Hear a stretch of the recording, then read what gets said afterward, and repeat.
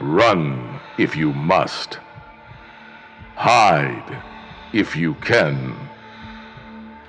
Scream if you are able. But above all, if you are alone, don't let them catch you.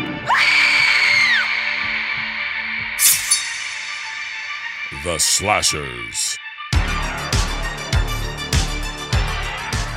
Welcome to The Slashers, a podcast where three film critics with wildly different tastes delve into the golden age of the genre, from iconic killers to deep cuts, year by year, to present awards. I'm Jason from Binge Movies. I'm Paul from The Countdown. I'm Megan from Spoiler Piece Theater. In this episode, we look at the movie year of slashers, 1983. Our blood pool for 1983 is the French slasher fan film Ogroff, aka The Mad Mutilator, which was released January 1st, 1983. We have January 1st, Angst, which is an Austrian mass murder film. March 7th, Deadly Lessons, aka High School Killer, one of the first made-for-TV movies we're going to cover in the slashers. We have March 18th, Sweet 16, May 11th, The Final Terror, July 12th, Sledgehammer, one of the first shot-on-shitio slasher films and horror movies in general. And November 18th, Sleepaway Camp, the iconic camp classic, and I use camp in both senses of the word. If you can't get enough of me and at least one of my co-hosts talking about horror movies this spooky season, you can go over to the Binge Movies feed, where Paul from The Countdown joins me to rank in a two-part episode the entire Hellraiser franchise. First episode, Paul is drunk. Second episode, Paul is angry. Give it a listen. Actually, somewhere in there, Paul is defending and Jason is on playing some really, really full-on hardcore offense. So you might get to hear a different side of things. That's actually true. Yeah, if you want to see me be Negatron and Paul defend dog shit and instead of what I normally do here, then go over and listen to Hellraiser. So we covered 1982. That was a two-parter.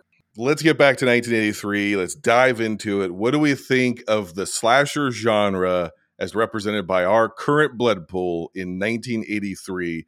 Megan, let's start with you. Oh, for fuck's sakes. This is brutal. This has been brutal. Every year, every blood pool, there have been some surprises and delights and gems. If these films are representative of what's happening on the landscape of slashers, it's downhill. We've gone global. We have gone global, which is exciting.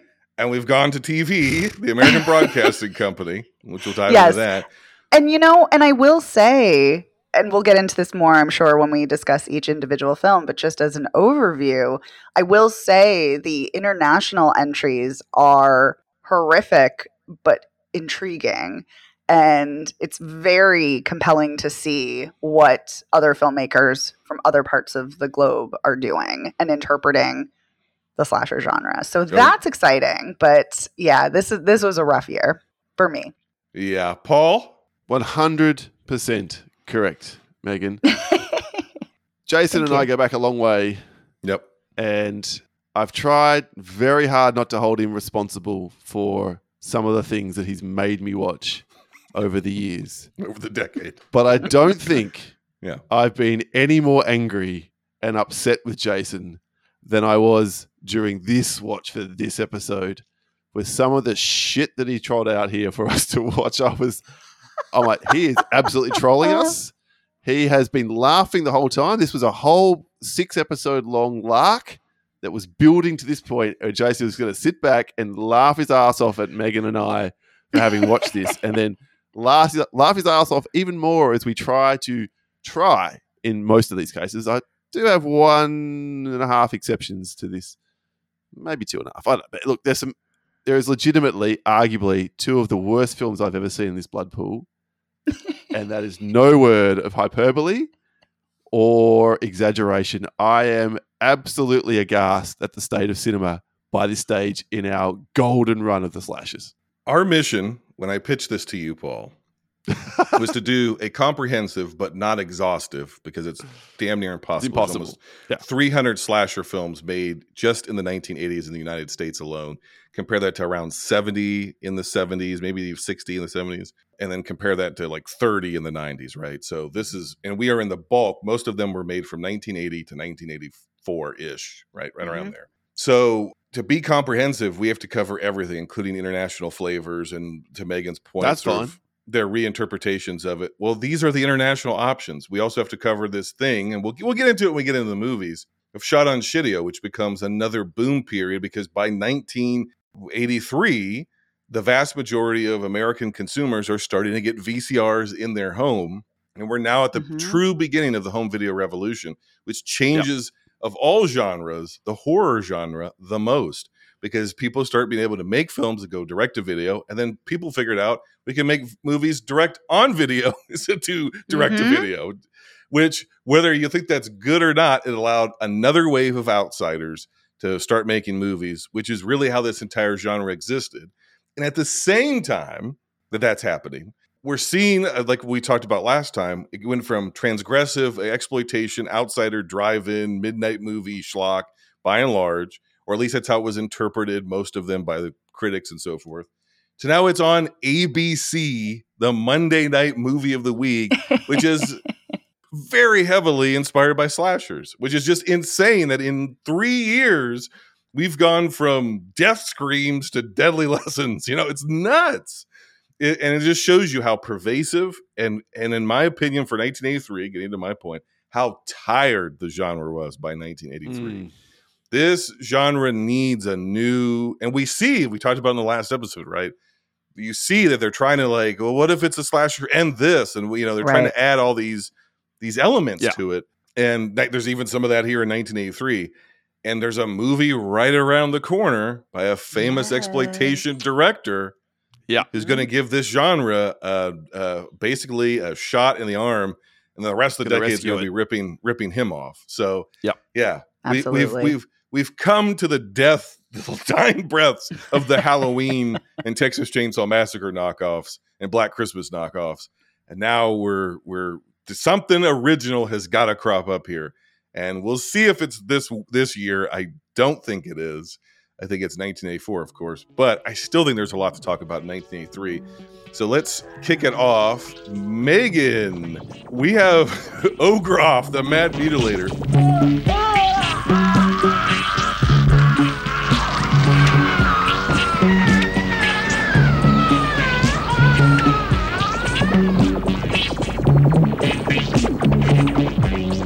An 8mm French film conceived by Ng Mount, with the name that he went by, but it was actually like Montier, who was a video store owner around Napoleon, France, who was obsessed with American slasher films and decided, well, you know, I love these movies so much and my customers love these movies so much. Why don't I just make one of these movies and be able to rent it directly to them?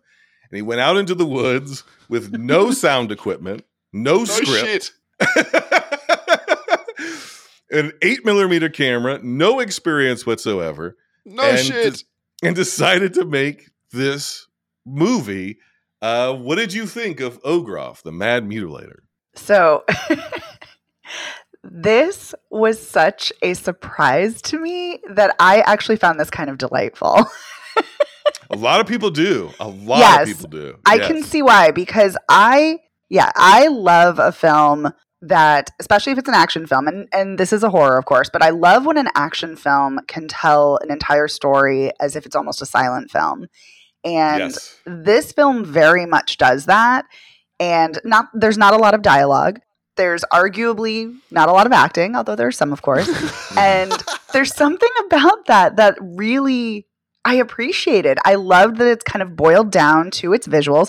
Yes, I wish they were tighter. Yes, I wish they looked better and not so, blurry and fuzzy at times. But, it is on 8mm. It is an older film. But the ideas are there. And we keep coming back to filmmakers mining the depths of PTSD and dealing with the ramifications of veterans. And of course, the specter of the Vietnam War still looms very large. And this really, like, yes, this is brutal. Lots of limbs being chopped off, lots of torture. But it very much reminded me in a visceral way of Phil Tippett's Mad God, which I absolutely adore. I love that film. It is disturbing. It is weird. It is visceral. It is haunting. And I saw kind of, I don't know if Phil Tippett was inspired by Ogrov, but I saw kind of a connection there, that there's some similarities that they share in kind of a visual commentary on the horrors of war and how you can never escape them. And like when the bodies are coming out of the ground and chasing Ogrov and chasing the woman that he has affection for, it very much is a visual representation of how you are haunted and how your demons follow you until you deal with them. And even then, you are forever changed by trauma. And so for me, I enjoyed this, and I found a lot to find really compelling and intriguing and a lot to unpack in this. So I was very pleasantly surprised. Megan is one of my favorite people to spar with intellectually about movies. Oh, thank you, Jason. Because she's, even when we don't agree, she always has a brilliant point. And when we do agree, I feel like the smartest kid in the room. So, for those that don't know this movie, which might be a lot of people, it's a French, I assume French, it could be American, whatever, a soldier who goes AWOL because during the war, doesn't realize the war is over, disappears into the woods, becomes a crazed lumberjack who hacks and axes every man, woman, and child. The first death in this movie is a child being axed to death. Oh, yeah. 3 minutes.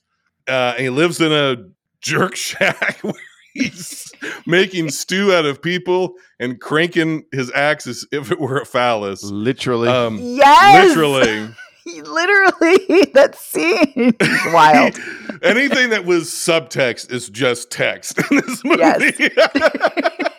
Yes. He maybe falls in love, and maybe one of his potential victims falls in love with him because she starts doing like housekeeping. Yeah. And then the movie ends up becoming a entire history of horror movies, not just slashers. You could trace all the way back from Universal all the way through to the modern slashers. Zombies, the Romero, et cetera, et cetera. So, Paul, I have more thoughts, but Paul, I want to get to you. No, please. You hate the movie. Oh, you want me to go? Okay. Yeah. So about halfway through this movie, I'm sitting here and I'm going, okay, I finally understand what Siskel and Ebert hated about slasher movies. You know, there's famous rants you can find on YouTube where it's like, it's all it is senseless violence and, you know, all this sort of stuff. I'm thinking, okay, I finally understand why, I finally get the critical consensus of the time that these movies are nothing but just crude, shoddy garbage. And then it clicked what this actually is. It is crude. It is shoddy. But the movie is a love letter to horror movies. And so it's a love letter to the slashers, obviously, slasher films of the era. But like I said, it ends up then going back into, we go from, you know, Jason Voorhees to Leatherface. It goes from Friday the 13th to Texas Chainsaw Massacre to George Romero's Night of the Living Dead. And then you think about, like, what was George Romero? He's an industrial regional filmmaker from outside the Hollywood system who wants to make a movie. And that's obviously part of the inspiration of a lot of the stuff that we've seen. Romero has huge, you know, a shadow over, even though he didn't do slashers per se. He's most known for his zombie movies. He was such an inspiration, obviously giving Savini his start and all this sort of stuff. Mm-hmm. And it's like, well, that's obviously an inspiration here. And then the movie ends with a Catholic bishop or priest picking up the female protagonist of the film who ends up surviving. And then the whole turn where Ogrov, who is our killer, ends up becoming kind of our action protagonist. And he's fighting off either war victims or his victims. I don't know, but they're zombies. and then he's like protecting the woman with his axe or the zombies. It's like, what the hell is this? You've never, unless it's like, oh God, what's the Genesis game? The Splatterhouse or something like that, where you basically play as Jason Voorhees. Unless it's something like that, we've never had a movie where the villain has a turn halfway through and becomes the protagonist, the hero. It's crazy. Then he becomes the villain again. It's so wild. Yes. At the end, she's killed by Dracula. She's killed by a universal horror monster who by the end of it is in classic Universal regalia. Mm-hmm. And I just thought, boy, what this actually is it's not a movie. It's maybe arguably one of the first fan films ever made. And I wrote a thing about that in over on our Patreon, patreon.com/binge movies, cheap plug, different podcast. But when you look at the lens of this is a fan film, and genre fans have always had a kind of a more obsessive relationship to the material they love, because it's always sort of been derided, whether it was Star Trek or science fiction or Isaac Asimov or whatever. They've always wanted to be a part of it, whether that's writing fan fiction, whether that was putting together fan zines. Some of the first fan conventions were put together by fans of defunct properties. Yeah, cosplay. Mm-hmm. That's what this is. This is all of those things before we had a lot of language for it. And so on that level, it totally flipped around in my head. If you judge it as a movie, it's dog shit. If you judge it as a love letter to this genre that we're talking about and the broader horror genre and just some guy's fandom on display, it's kind of endearing, like Megan was saying. It's kind of charming. It's like, oh, God bless this guy. So, okay, Paul, shit on who recently passed away, I think in 2021. Shit on our guy's dreams. With pleasure. Look, I'm glad that the two of you derived some pleasure out of this particular film. But this is honestly one of the absolute worst films I've ever watched. I've seen fan films. I've seen Predator fan films. I've seen Alien fan films. I've seen Nightmare on Elm Street. I've watched feature-length Friday the 13th fan films. Some of those are good. Bring something to the table, and arguably in a couple of cases are genuinely excellent films. Had I watched this with this is a fan film mindset, it might have bumped it up half a star maybe. But you have to be competent at least with what you're trying to do. Forget the Super 8-ness of the film, which makes it almost incomprehensible in places. But if in the opening scene, you've got 4 different stages of lighting for every character that they show and just mash it together. And then every time we cut away to some gloved hand in an engine doing some shit, which doesn't pay off until the last 10 minutes of the film because it turns out to be some vampire where we're cutting back Quentin Tarantino style jumping around timelines. There's no rhyme. There's no sense to this. Yes, zombies pop halfway through, then a vampire pops up at the end. Olgroff himself goes from murdering everyone to deciding after he cranks his axe, maybe I do want to have a little woman around the house. And she, incredibly, decides this is a good idea. She doesn't run the moment that she can. She just gets on board. This is domestic bliss. What an amazing... I was walking through these woods. I don't know why we're there. We never find out why she's there. The implication is she has something to do with the family that disappears at the start of the film. It's never explained because the film's not good enough to bother with that kind of shit. But she just gets on board. She gets raped. And that presumably, because the film's, as you said, not very subtle about these things, but it has lots of really shitty zoom-ins at a point, and one of the worst sound designs I think I've ever heard. If I have to hear one more chain clanking when he happens to be at home, fuck me. I was infuriated by this film. And then she just hangs around. She's hanging out the washing for him, and then the zombies rise up because, of course, they do. There's no explanation for it. Just the dead have come back. Presumably, they are his victims. That's what I took it as. And he's been burying, but he was also feeding them at whatever point. Again, nothing makes any sense in this fucking film. Nothing. And then she runs away, and then Olgroff is angry, and he's chasing her and trying to smash the window to get it. Like, she's running from zombies, you dickhead. What else do you want her to do? But he's mad, uses a mutilator, so he tries to kill her. Now he's bad again, but only after he kills a whole bunch of zombies. And if you really like shots of zombies lumbering towards a camera really, really slowly for this film goes 75 minutes, 40 minutes of it is zombies lumbering towards a camera with nothing going on. It's so bad. Oh, God. About 2/3 of what you just said is what I find charming about the movie. Oh, I think this movie... What happens to Olgroff? He just disappears from his own film. Kills a few zombies. And he's gone. We don't get any closure. Fucking Olgroff. Where'd you go, mate? I think that this movie has and will continue to play spectacularly well in weird movie and amateur filmmaking festivals found on VHS Clearly. festivals. There's at least around the United States, there's all of these sort of cult movie festivals, weird movie festivals where where movies like 1989's Canadian monster home invasion movie Things, stuff like that plays. I think this would be a great double feature with something like Things, which I'm sure I've been trying to get Paul to watch for years, and I'm sure he would hate. If you think this movie's discombobulating, whoa, you need to watch 1989's Things. Yeah, I do. I think there's a subgenre of slasher fans and horror movie fans and genre movie fans, and you want to call them bad movie fans or weird movie fans. I think this movie, if they haven't already seen it, which most of those folks already know about this movie, then if you're in that camp and you like just weirdo, odd cinema that's outsider, this is for you. And Paul is diametrically opposed to all of those things. So don't listen to him. Listen to me. Hey, and me too. Save your eyes. And Megan, Save it. Apparently it's 90 minutes, this film. It felt like 7 hours. Save your time, save your efforts to find it, and just watch any other film, I beg of you, in the entire universe. I would argue feeling like a long time is the point, because it's putting you in the mindset of trauma. Just saying. You are reading way too much into this film.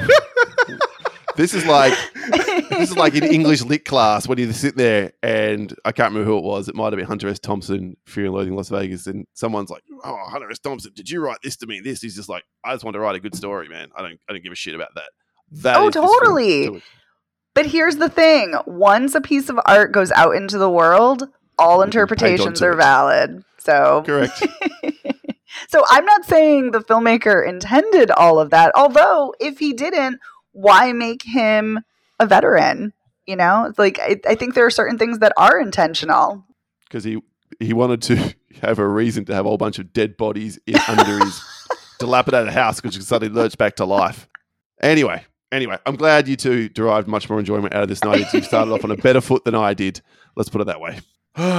Well, moving on from one of the worst movies Paul's ever seen to one of the most disturbing movies I've ever seen. Let's talk about Angst, which also came out in January of 1983. It's also known as Fear.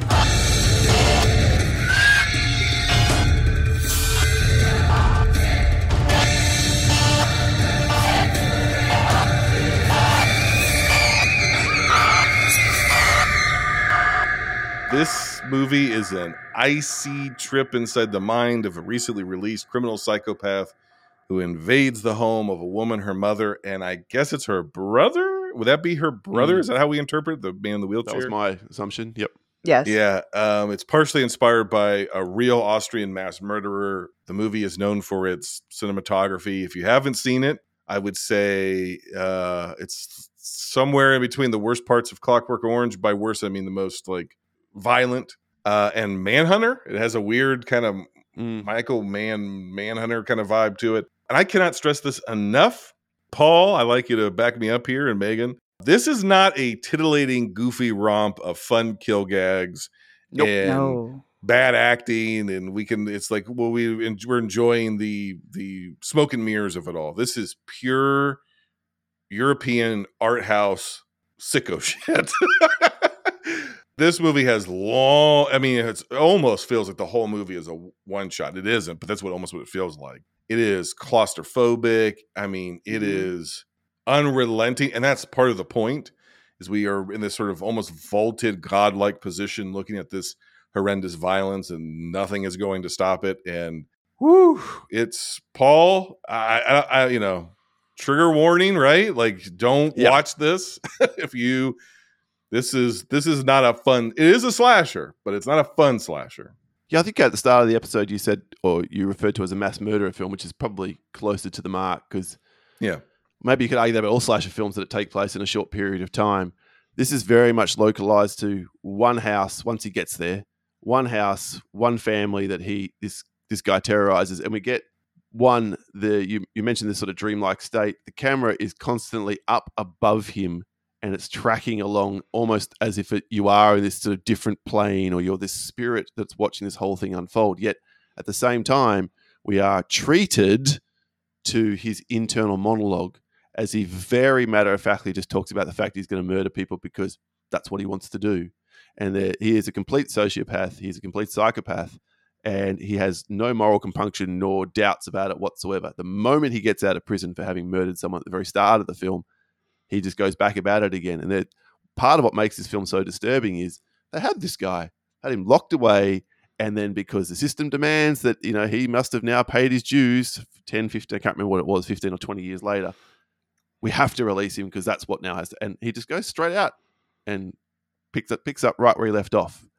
But it's the manner of his crimes and the way he goes about it that is really the most disturbing stuff, whilst we're getting that internal view into his world. And again, I don't want to say why he did it, although the film does explain it from his perspective, but you're never meant to understand, you're never meant to be on side with it. You are meant to be repulsed and horrified, and the film does this very, very well, I think.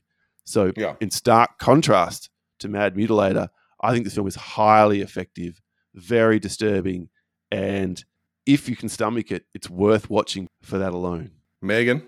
Yeah, this is a brutal film. I agree with everything that you said, Paul, and this was an extremely difficult film to watch.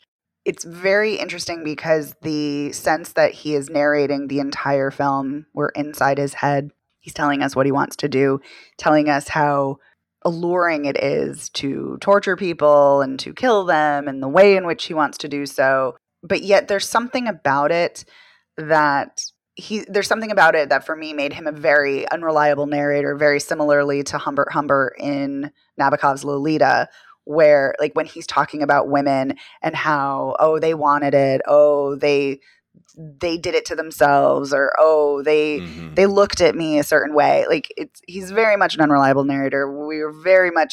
There's nothing sympathetic about him. There's nothing there is no compassion within him. We are not to have any compassion for him. And we are with him the entire time. And this is a very intense, and that's an understatement. Like I'm struggling with my words because I don't feel there are adequate words to describe the experience of watching this and watching what a monster he is. And that is an understatement. He is so calculated and just brutal. There is no remorse. There is no real rationale other than he just wants to do it. He just wants to kill, and that's it. And I will say, in a weird way, it's kind of, I don't want to say refreshing, but for lack of a better word, refreshing, because so often when we have a villain, we are made to empathize with them or to find some commonality or something, which I think is arguably a part of human nature to do so, because it's almost unfathomable to imagine someone who's so completely devoid of anything good or positive. And terrifying. Yeah, it is. It is. And so this was such an uncomfortable watch, but the cinematography is exquisite. It is so visceral and it is masterfully done. And yeah, I will say that the one good thing that happens, I guess, is that the dog is okay. And because I kept waiting for something horrific to happen to the poor little dachshund, and the dog is okay. But other than that, like, everything is just exhausting and horrifying and awful. But it is a really well executed film. Yeah, I mean, this is a movie, at least stateside, probably globally. This is on Mubi. Right, a movie is known primarily for its art house, prestige cinema. There's a reason why it's on there. Despite its content, it's on there because it's almost inarguably, from my perspective, probably the best shot, best directed movie we've covered in the entire show so far. I mean, I think this is expert filmmaking, but the alternating, vaulted, distant, cold stare down to I don't really know how they did this in 1983. It was just the other thing that's staggering. Kind of that steady cam on his body, camera up and in his face as he's moving around.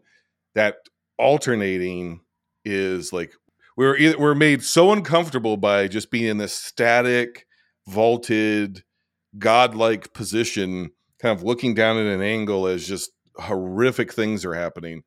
And then as you reach maximum discomfort with that, it then like puts you in his face. And you're like, God damn, like just, and there is absolutely, and the movie, we hear his psychology, but like when he's like eating the sausage and he's at the cafe, and the movie never like shows us what he sees in the women's behavior. We never see from the vantage point of the psychopath that in his mind, the women are coming on to him, and that's why he wants to murder. It's just, there's just two people sitting at the end of the counter. We were always locked in objective reality as his subjective nonstop narration is going on. And that disconnect between what we are clearly seeing and what he is thinking is wildly uncomfortable. And the entire movie, I think, is very obviously sort of a condemnation of the criminal justice system in Austria. Yep. Yes. Because it's like, well, you know, he knew what he did, so he can't be insane. So he just needs to pay his debts to society, and then we'll let him out. Literally walks out of prison, gets attacked, goes to the cafe, and plotting murder. Planning his sixth crime. Yep. Getting into a taxi, and if he hadn't fumble fucked it, would have killed that woman with a shoelace. I mean, within minutes, within hours of being out, he's killing or wanting to kill again. And the other element that makes such a reality to it is movie villains often have like this finesse to them. They're often presented to us in a way that they're kind of cool. You know, like there's nothing cool about or attractive or anything about this guy. He is fumbling his way, as vicious, as cold, as calculated as he is. He fumbles his way through this home invasion all the way through to the point where he ends up having to drag corpses and disabled people across broken glass that he broke inadvertently. It's like the whole thing is just fucked up. He struggles to drown the one person. The grandmother, the mother goes into like a catatonia or is possibly dead, and he's like shoving pills down her throat because he wants to rape her, but she's dead, and it's so horrendous that it adds a level of realism to it, because it's actually hard to move a dead body or somebody who's fighting you and resisting you. You are going to get fucked up. You are going to make mistakes. If you know anything about real crimes, the murderers, even psychopaths, often vomit at the scene of the crime. He vomits at the scene of the crime. You know, that whole thing in that corridor with the actual main woman, and he wakes up the next day on her bloody dead body, and he's puking on himself and pulling his pants up, and I'm with Megan. There are no words to describe how chilling, disgusting, and effective this movie is. And I mean that both in terms of praise and in terms of warning. For me, this is a one and done. I've watched it once. I will never watch it again. It's an extremely excellently made movie, but it's almost too effective. Yeah. Right. Gerald Cargill, the guy who directed this film, co-wrote it and directed it, along with the cinematographer. I'm not even going to try and pronounce his name. He never directed another film. He was blacklisted from Austrian cinema. No one would hire him ever again. No one wanted to see anything he ever did because they were so disturbed by this film. Now that is some kind of legacy, that you effectively made a film that's so good at what it's aiming to do that no one will want you to make another film. Megan kind of alluded to this. I don't get the sense that like the director is, you know, sometimes we see movies that try to be like sicko movies, and it's like they try to push the boundaries for the point of some sort of perverse enjoyment. I don't take that's what this movie is. I think this movie is trying to be a realistic depiction of what these people are like and the danger they pose and the brokenness in the criminal justice system. I don't think the director or the cinematographer wants us. I don't think they're like, yeah. I don't get a creepy, you know, leering vibe from any other direction. I think it's like there's something wrong with the criminal justice system. These are partially based on real events that were happening in Austria, because there were people who were being just set loose in the community and wreaking havoc, and we're filming it and we're going to show it to you, and unrelentingly so. You know, and even in the end, it's like the sort of cold psychological criminal justice monologue at the end of, we've just watched this inexplicable shit, and they're like, well, you know, his mom was mean to him and all of that. It's like you don't buy it even at the end, which is the point. You're like, come on, like, and it's like, well, you know, we give him life in prison or whatever, but it's like, god damn, like if you had just kept this guy confined or done something these people would not have been brutalized. Like, this guy's not fit for society. He never should have been in the public. And that's, I think, what we're supposed to feel at the end is sort of an outrage of like, the system is broken here. You know, how could it be so fucked up? How could it be so fucked up? And the fact that the psychological analysis in the criminal justice report is as cold, if not colder, than his narration. It's just like, we've just watched this stuff that's not cold, that's horrendous. People fighting for their life. We've watched a disabled person in a wheelchair be drowned. We watched an elderly woman be assaulted. We watched a woman be terrorized through her home by this monster. And at the end, it's just sort of like, well, there was experienced trauma with his mother and she shamed him. And so, like, it's just like so out of touch with the suffering of real people. And I think that is the point. It's like how both the killers and criminal justice system are out of touch with the horrendous nature of these crimes. It's a shame that he ended up getting blacklisted for it. But oh God. Even as I'm talking about it, creeps me the fuck out, man. This is a creepy fucking movie. Ugh. It is.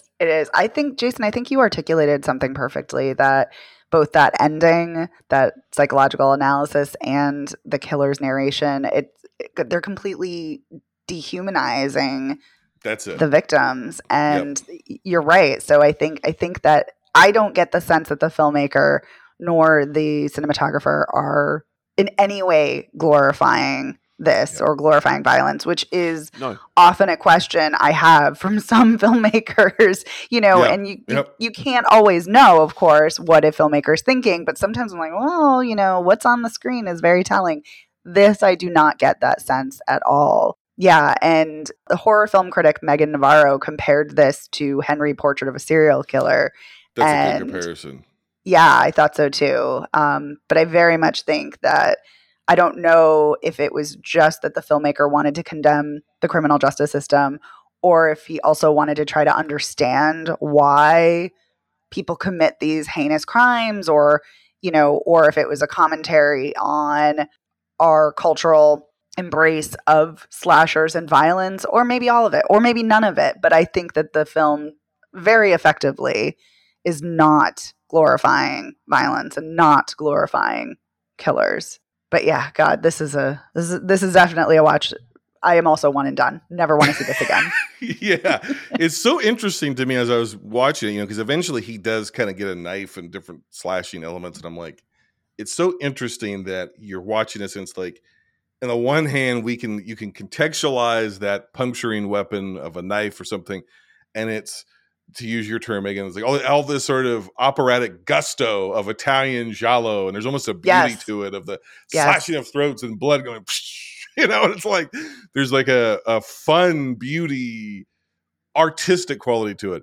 And then in America, there's sort of this sort of goofy, cartoony brutality. It's like it's pitched a little. We always pitch our violence like it's funny in a way. It's weird how we have that sensibility to us. And then there's this austere movie that's like, this is what this violence actually looks like.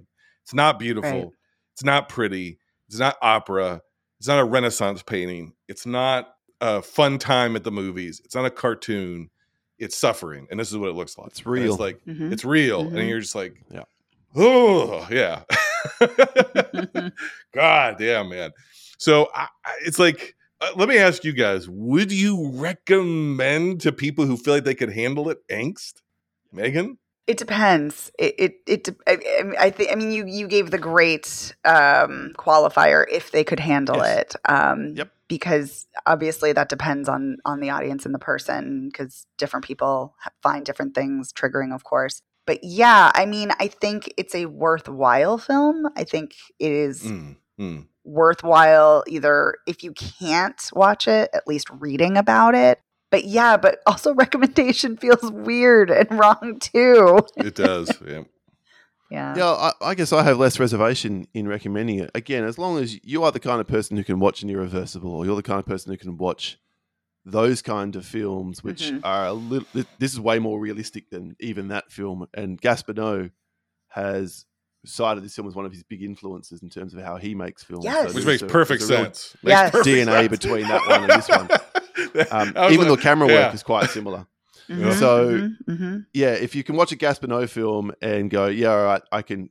Again, I want to be very careful here, not enjoy it, but I can appreciate that film and the message it was trying to convey. Then angst, watch it. But if that kind of shit puts you right off and makes you sick to the stomach, then steer well clear. I would say if you turn the movie on and you think it's funny and you're laughing at it or you enjoy it, seek help immediately. Oh, yeah. Yeah. Enjoy is not the right word. Immediately. Yeah. I will say the Tangerine Dream score is enjoyable. I always love when they show up for a film score. That adds to that kind of Manhunter weird dream vibe. Oh, God. Yeah. God damn, this movie. This is one that's going to stick with you, man. I've seen a lot of gnarly shit, and this is going to stick. It's I'm in the same position as you guys are because from a filmmaking perspective, like take, again, the content, put the content to the side. God damn, this is an expertly directed and shot movie. And sound design and the score. And like, this is a great film. But then the content is so extreme and realistic and unrelenting that it's like, it's hard to recommend. So I would say if you have a Mubi subscription and you can appreciate metatextual stuff and would not be scarred or triggered or negatively impacted by extreme, realistic, unrelenting depictions of sexual assault and violence, this would be a movie for you. If a regular old American slasher gives you nightmares, don't ever watch this film. Oh, no. Now, let's move on to a movie from March 7th that I'm sure gave absolutely nobody nightmares whatsoever. Deadly Lessons. Stark contrast. By complete stark contrast, it's High School Killer. So you can't think of anyone who would want to hurt Althea? I haven't been here very long, I told you. Yet you seem to have been there long enough to get involved in a classroom fight with her. Well, yeah, I did. I mean, she purposely spilled paint all over my shirt. A mysterious death occurs in an old all-girls school during summer sessions. This movie, okay, Donna Reed, Diane Franklin, Ali Sheedy, Bill Paxton, Bart Simpson, they're all in this movie. This was an ABC, Monday night movie. It aired at like 8 p.m. on a Monday night in the early spring of 1983. And the tagline is, kiss the girls and make them sigh, hunt them down and watch them die. Which is so much more disturbing. Yes! What a great slasher tagline for a Murder, She Wrote Scooby-Doo fucking plot. This I knew when I set this show up, I knew we were going to get to this point where in 3 years, and if you want to go back to the 70s, I'm fine. Within 15 years, not even, I should say 10. In 10 years, we've gone from transgressive outsider cinema to big studio cash-ins to TV movie of the week. This is what I talked about in the last episode, the mainstreaming of this genre, which that just pretty much means it's fucking dead. This movie is the fucking death of the slasher. If Wes Craven's ass wasn't reading the LA Times about Vietnamese and Southeast Asian immigrant children dying in their sleep, we were fucked. Because this movie sucks. This is one of the absolutely worst slashers I've ever seen in my entire life. This is horrendous, even by TV movie standards.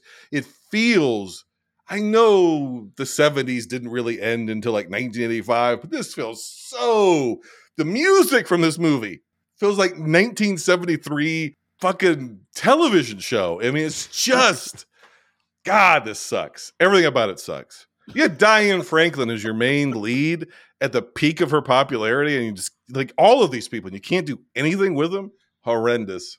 Any moment, I thought Jessica Fletcher or fucking Matlock was going to walk in stage right. I wish they had. I wish they had. It would have been better. This is boring horse shit. Okay, that's my entire review. Paul, I'm going to start with you. So you can I don't join me. don't disagree with anything you said there. My first note was, oh God, it's a PG TV film. And then it just went downhill from there. Yeah. The only mild bit of surprise I got was, oh, hey, Bill Paxton's in this movie. Oh, hey, like you said, Bart Simpson's in this movie. That's kind of funny. That was where it ended. Like, I know Bill Paxton ends up being a great actor and rest in peace, but dear God, he, along with every single person in this movie, stinks. There's not a single convincing role in this film.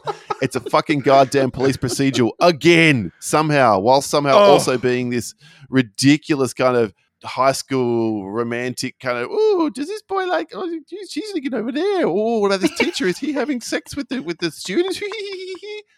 It's the worst thing of all of those genres compiled together. Paul, the moment the sheriff was like, some people throw things away and forget they even exist and don't value other people, to the headmistress of to Donna Reed, I was like, well, you're the fucking killer, buddy. And that's your mom, and she orphaned you. And then that was in the first 15 minutes of this thing, or 10 minutes of this thing. It was, oh, fuck. And I just, would any school, there's another movie on this list that deals with this in a much more comedic and in somehow intelligent fashion, which is, would any school, this isn't even regular school hours. This is a summer session of kids that are falling behind for some reason or another, either behaviorally or whatever, and they're trying to get them caught up for the next school year. This is an all-girls wealthy prep school. The first time somebody drowns, maybe they keep the school open because that's an accidental death. Then when somebody's butchered in the horse stable, these wealthy parents are coming and getting their fucking kids. It's ludicrous after girl after girl after girl goes missing, turns up dead, that nobody shuts the school down. Nobody even tries to shut the school down. The headmistress basically says to the cop, we can't let this get into the papers. It wouldn't be good for the school, you know. That's right. It's like Pieces. Well, I will just say it was an accident. You know, It's like, what the fuck? So stupid. This is like combining elements of Pieces, that kind of element, along with one of our favorites from last episode, Deadly Games, where it's the police officer who didn't actually kill the first person, but was inspired by what happened to that first person to run around and murder everyone else. But somehow this is even just so worse. Happened to give me the taste for blood. What? I'm going to use that as the cover to get revenge on my mom for killing these girls. Which I was just waiting for this opportunity. What? Yeah, she's always prioritized over me. And it's like, oh God, I don't care. Megan? Yeah, please. I don't even care enough to talk about this movie. Like, I agree with everything you both said. This movie was boring, and it's like, I just don't care. How do you waste this much talent? Like, there's so much talent in this cast. Bonkers. How do you waste Ali Sheedy? How do you waste Bill Paxton? Even Donna Reed is wasted here. Like, what is happening? It blows my mind. Yep. It's so shit. It's not worth giving any more time to. Let's face No, it just made me want to watch everything else this cast had been in. That's it. It made me want to watch Murder, She Wrote. I was like, well, I always want to watch Murder, She Wrote. So let's fire up Murder, She Wrote. Yeah. Let's fire up the later seasons where she's in VR and shit. Let's go. Oh my God. But to your point, Paul, why are we still in police procedurals? God. Haven't we transitioned away from those? Like, no. Pivot to something else? That's what I mean, though, right? Isn't this sort of like the genres you went, like, they're, I like, as like, at least Ogroff was interesting in the sense of like, it was a different culture's perspective on a veteran, but I am sick to death of watching Vietnam veterans / people. And I am sick to death of police procedurals. I was sick to death of police procedurals in 1980. That's enough. Yeah. But, and also the murder mystery. And I understand, we've talked about this ad nauseum. This genre, its roots are in murder mysteries, right? Yes. Like that's where it really comes from. It's a spiced up murder mystery. But like you said in the last episode, Megan, good murder mysteries, non-slasher related, are hard to come by in movies and TV. They're hard to come by. It's really hard to make a compelling murder mystery that keeps you engaged, that's actually a mystery that people don't figure out. It also makes logical sense, right? And when it's revealed, you're like, oh yeah, like it's very hard. The idea that they're going to continue, and we're going to do our next film, Sweet 16, to make these murder mysteries that either are not sensical or are so boring. I can't stand it. But you know what's really interesting? I agree with all of that. I love a good whodunit, and I do think it's fascinating that we're kind of seeing a resurgence of the whodunit, like in a cozy way, like with Enola Holmes, with Kenneth Branagh's remakes of Agatha Christie films, with Benoit Blanc and Knives Out. Like, I think it's really fascinating that we're getting this. Kid Detective. Just wish. Yep. I wish we were getting it at this point with slashers. Not necessarily cozy, but in the sense of being entertaining and compelling and smart. Well, okay. So what it feels like to me, and you guys can correct me if you think I'm way off base, is more and more people are trying to cash in on the genre. It's like, okay, let's get the kills. Let's figure out what our big kill gags are going to be and get those special effects. And then we're just sort of lacing... The murder mystery is almost filler in between the deaths. It's we got to get to feature length. So what is this going to be? Well, make it a police procedural, make it a murder mystery, and it's just tiresome. There's no thought between, like, I don't want to go back, but there's no thought between how does that board game relate to how these kills are happening? You know? Yes.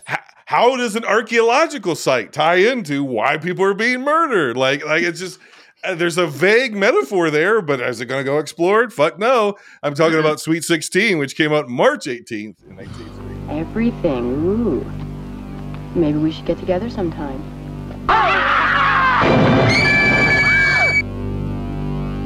Something evil is here. Sweet 16. Rated R, 17, not admitted without parent. An archaeologist brings his wife and teen daughter to a desolate town near sacred First Nations lands, and suddenly vicious deaths begin to occur around their daughter just as she's about to turn sweet 16. I will say this movie was a video store staple, at least around me, man. This cover, this tape was fucking everywhere. And what's so strange about it is the movie only got like the most minor regional releases. In fact, it was released in 3 cities. Anniston, Alabama, Biloxi, Mississippi, and Detroit, Michigan. Very specific. This thing was on television constantly. This Sweet 16 was on USA constantly. I fired it up. I was like, oh my God. I saw this when I was like 8 years old. And nice reunion. And I as it was unfolding, I was like, oh God, I remember this one. I'm sorry, but the dark and stormy night Gothic Manor opening as she's dreaming about the murder mystery book that she's read that ends up tied into fuck all. But I was like, this is more Scooby-Doo bullshit. This is another Scooby-Doo slasher. But do you know how excited I was for this Gothic opening? I was like, we're getting a Gothic slasher. I was so excited. Nope, it'll never happen. And then my hopes were dashed.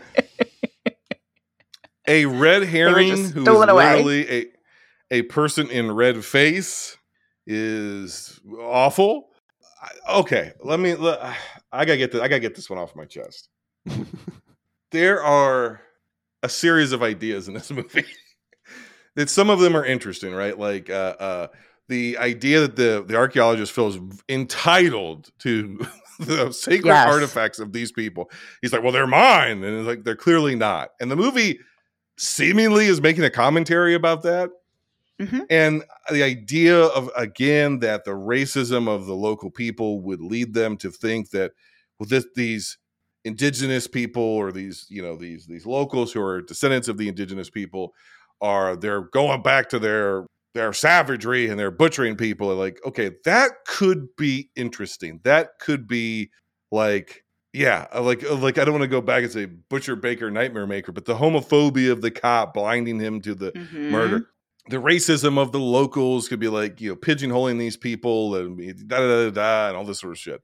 And that could also play into the whodunit aspect of it. That all feels so underdeveloped.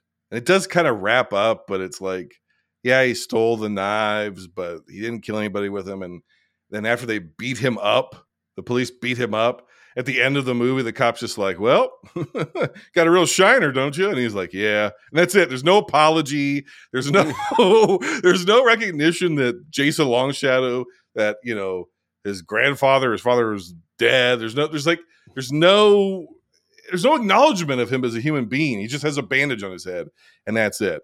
The Melissa love theme that plays at the end, which is like, oh my God. So how many of these slashers have 1980s love themes in them? It's fucking wild. It's another holdover. It's like Brian's song. It's like, what is this, 1977? What the fuck are we still doing? The absolutely wild third act twist that not a single human being, I feel, could ever have possibly guessed, because it makes no sense. Even though we have a 25-minute scene where the sheriff is going through microfiche, even that scene didn't. I was like, what the fuck? What are we trying to communicate here? I didn't understand at all. What the? I knew where it was going. I knew who the killer was. So what tipped your hat?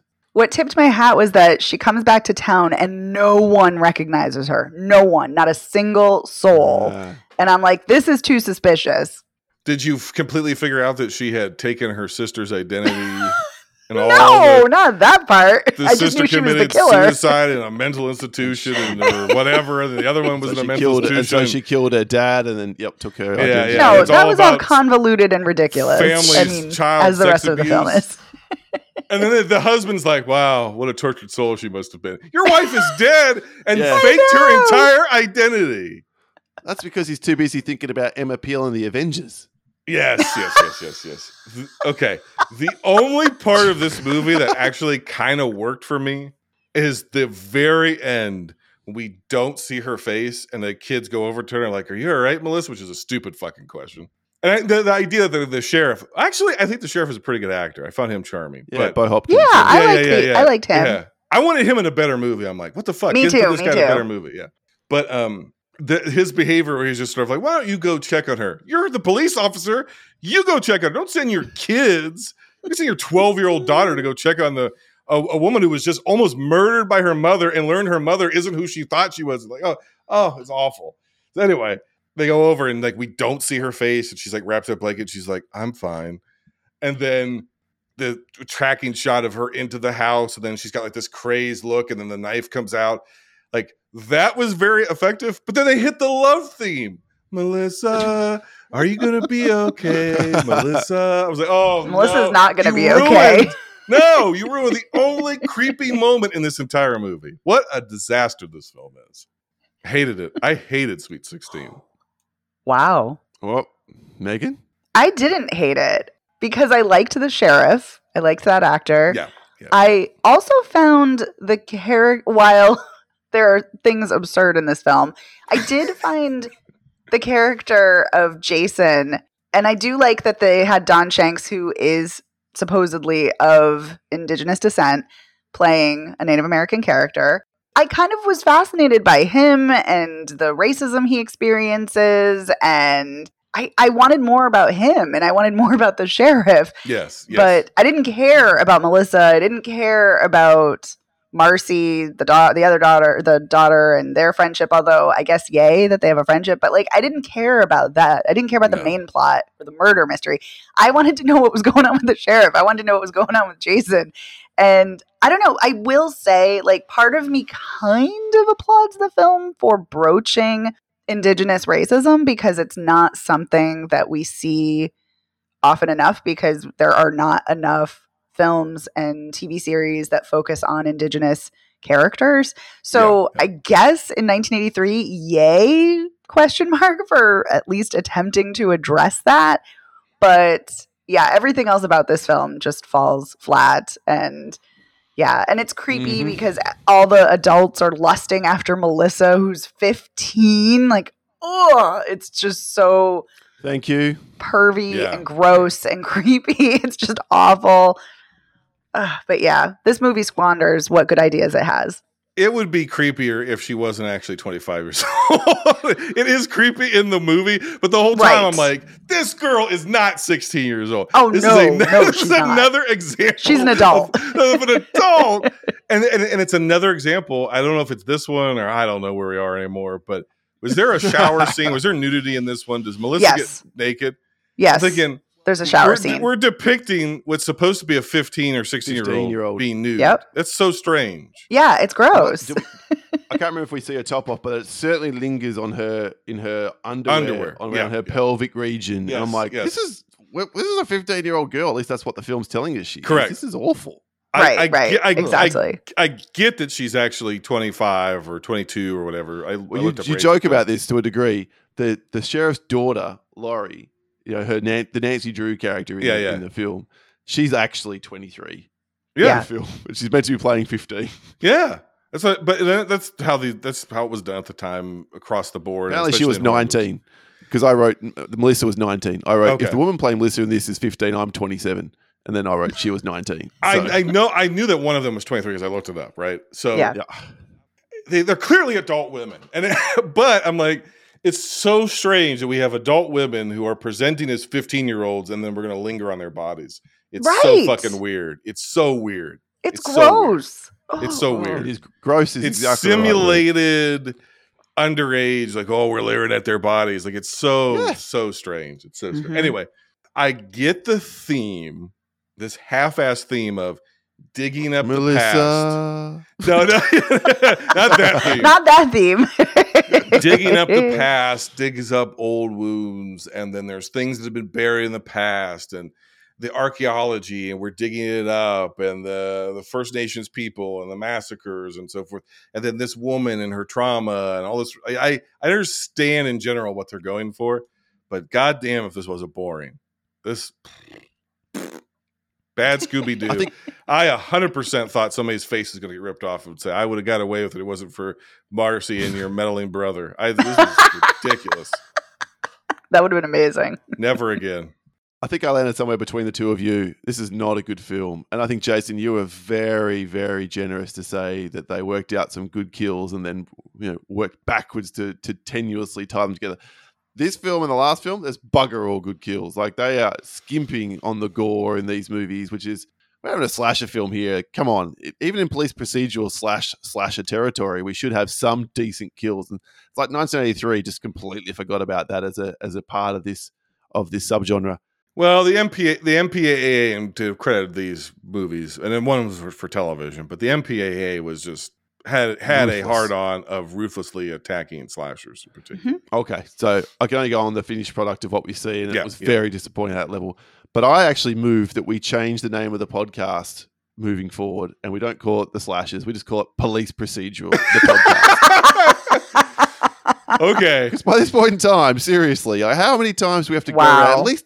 At least it wasn't bloody Bo Hopkins who was the murderer. At least it wasn't that. So we did deviate away from that.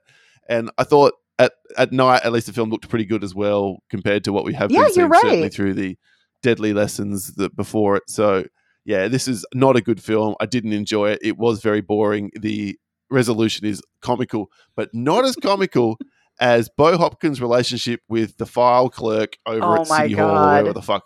What was that about? No. I liked that. It was in the wrong. Yes. It was in the wrong movie. It's in the wrong movie. It's totally the wrong movie. But I didn't get it at first, but by the end, when it's like they're actually dating or whatever, I was like, oh, okay, I get their. I think they are dating. Yeah, but 1940s. You wouldn't bloody know it by how little attention he pays her. Yeah. No, he doesn't hate her. No. No. Their but he pays dynamic almost is no attention. weird. It's like, oh, geez. Oh, come on. Oh, come on. And she's just throwing herself at him. I thought we were going to date. I liked it. I'll make you some food and I'll bring you here. Maybe you'll pay me some attention. Movie. Right. And then his daughter is like, oh, when are you going to get married again? You need someone to take care of the domestic chores around here. Yes. What is this regressive bullshit? No. Yeah. No, I liked it. Very strange. strange. It was charming. I'm with you, Paul. It was strange. Yeah. I will say, though, I didn't find this film as boring as you two. I thought it was fine. It's a mess, but it's fine. And I'm with Jason on the reveal of not who the killer was, but why she's killing him. That was absurd. My God. 5-minute dump of information, and I was like, what? Okay. Now, wait. Okay, the sheriff, what's his name? Bo Hopkins, who I liked throughout the movie. I thought his performance as absolute fucking campy as that ending was. I thought his performance of like, he's not going to hurt you anymore. You're okay. Like, and calling her that by was her sad real and name. sweet. I thought he knocked that shit out of the park. Like if it was somebody else in that role, boy, that would have went way off the fucking rails. It Agreed. was so I thought he's the best part of the movie in my opinion. So I would absolutely agree with that. Yeah. His performance he passed away last year. Yeah. Well, R.I.P. All right. Aww. Another movie that has a lot of people and someone behind the camera. That's kind of surprising. It's The Final Terror, which was released in May of 1983, May 1st. There is nothing to be afraid of. They wouldn't have left us up here all night if there wasn't something wrong. Your friends aren't really missing. They're not really dead. This is just some kind of joke. What the hell was that? That thing that's out there, whatever it is, can't be real. It's just your imagination. This is about some park workers that get stranded in the woods and are targeted by a sadistic killer. If it sounds familiar, it kind of is, but then it really isn't, in my opinion. One of the co-credited screenwriters for this is Ronald Shusett, who was worked on Alien and a bunch of other films. It was originally made in 1981, but it was shelved for 2 years because they couldn't get anybody to distribute the film. But then Rachel Ward, Adrian Zmed, and Daryl Hannah blew up. And they were like, well, shit. And then they basically got distribution off of the back of the fact that 3 of their ensemble got famous. It also has Joey Pants as Edgar in an interesting performance. Joey Pants! Mark Metcalf is in the film. You'll recognize him from Animal House and, of course, the famous Twisted Sister video where he plays basically the same character from Animal House. He's sort of our protagonist, but it's more of an ensemble film. And the director of this film is Andrew Davis, who would go on to direct a bunch of good movies, one of which is The Fugitive. And you can kind of see fugitive elements in this movie, I think. I want to start with this one. I did not like this movie. I've started this movie before and did not finish it. So I was like, oh God, I will finish this time. I did not like this movie up until about the halfway mark. And then I think once this movie gets into what it really is halfway through, I think the movie towards the back end actually it starts to actually, to me, get rolling, get interesting, get entertaining, get thrilling. And there is a scene, and this is kind of an underseen movie, so I almost don't want to spoil it, but there's a scene where they do like a Predator-style trap. Yes. With a log. Yes. And again, in 1983, they strapped a camera, like a GoPro, to that fucking log. Yeah, they did. And when we see it hit the dummy and the stunt person, you go with the log, and it's almost seamless. I was like, holy shit. And honestly, and when the killer comes up out of the root system of that giant tree, and if nothing else, this being shot in the California redwoods adds so much unique production value to this movie. How small our victims are in comparison to nature.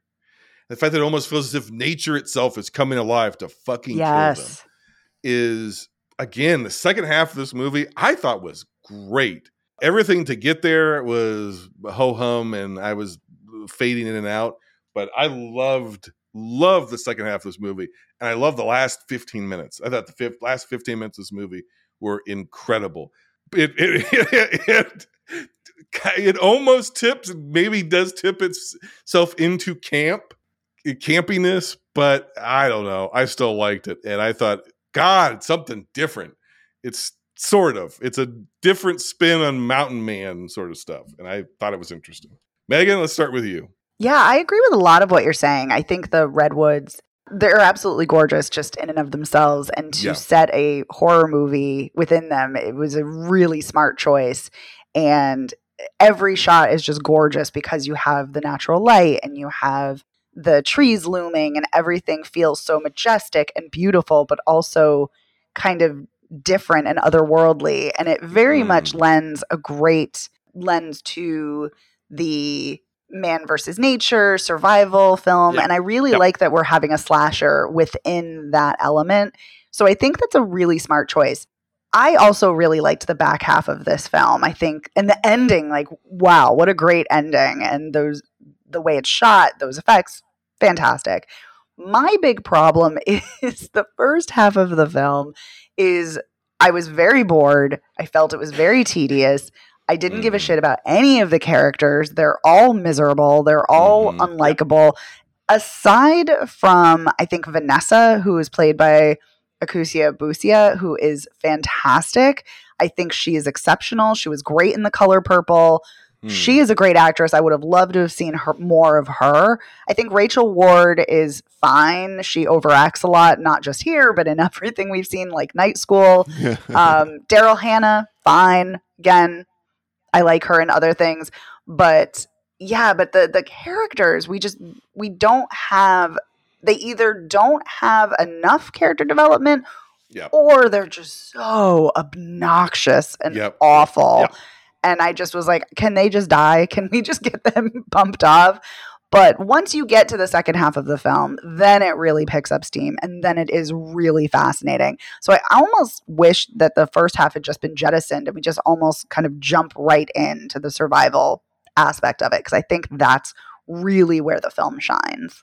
Yeah, I'm in agreement with you. I think there's sort of a micro change in some of the characters after some of them start getting bumped off in that second half, where you start to see a little bit more of their humanity.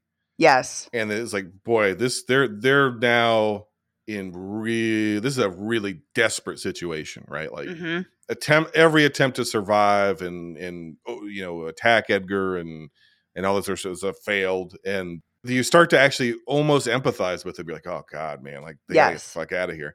If you had built more empathetic characters in that first half, the whole movie would have been great. Yes, agreed. Rather than just a second half, that's great.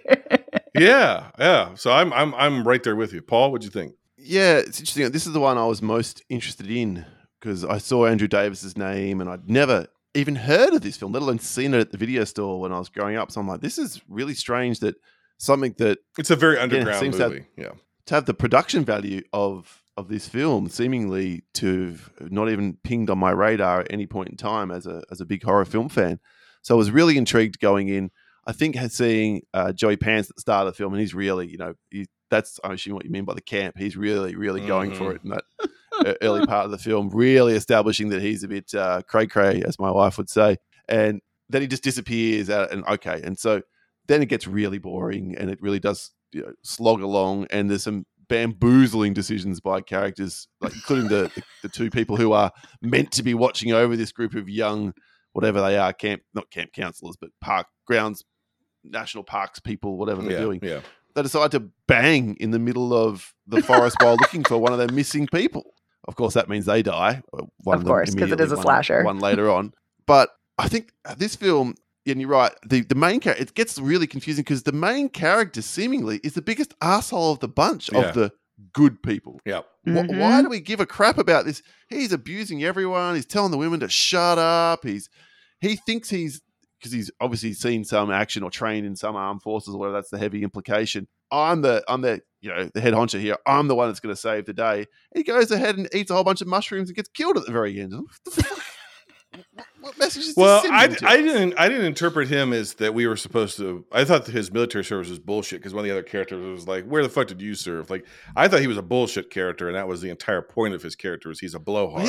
He's literally the main lead in terms of the credit sequence and in terms of he gets most screen time in this film. It's bizarre. It is bizarre. Everyone else is playing off him. I think that's interesting, though, that Jason, you think that he was lying about being in Vietnam because he abbreviates like the Viet Cong, and so I'm like, oh, so did he serve in Vietnam? But are you saying like you think that he was lying about that? I think he's like a machismo guy who maybe was enlisted or maybe was in country, but I think he's a bullshit artist. I think he's a blowhard. I think he's always running at the mouth. That's their response to him. Is like, shut up, man. Does he know things? Sure. But I never took him as like, that's our protagonist. Okay. Normally, that character's relegated to being 5th or 6th lead and does get bumped off at some point in the film. Early. Yeah, so it was kind of a bizarre decision on that level. But what really perplexes me, because I agree, the very end of the film, that's what everything should have been. There should have been a lot more of that when they're running down the river and somehow the killer's moving along and dragging a captive with them and keeping up with them as they're canoeing down the river. That makes no sense. But anyway, okay, we can assume somehow they managed to do it. That should have been the whole film. Them being pursued towards a point, them being meeting at that point, a big whatever fight like we sort of see. Not really a fight, but a trap gets set and they get the better of them. Great. But like, just about everyone lives in this movie. What happened? That's not the way slasher films work. How come 7 of them walk out of here no worries at all? 6 of them walk out of here no worries at all? Sorry. This film should have been 20 minutes longer and at least half of those characters should have been bumped off in impressively over-the-top kind of ways. Then this film would have found more of an audience, I am sure.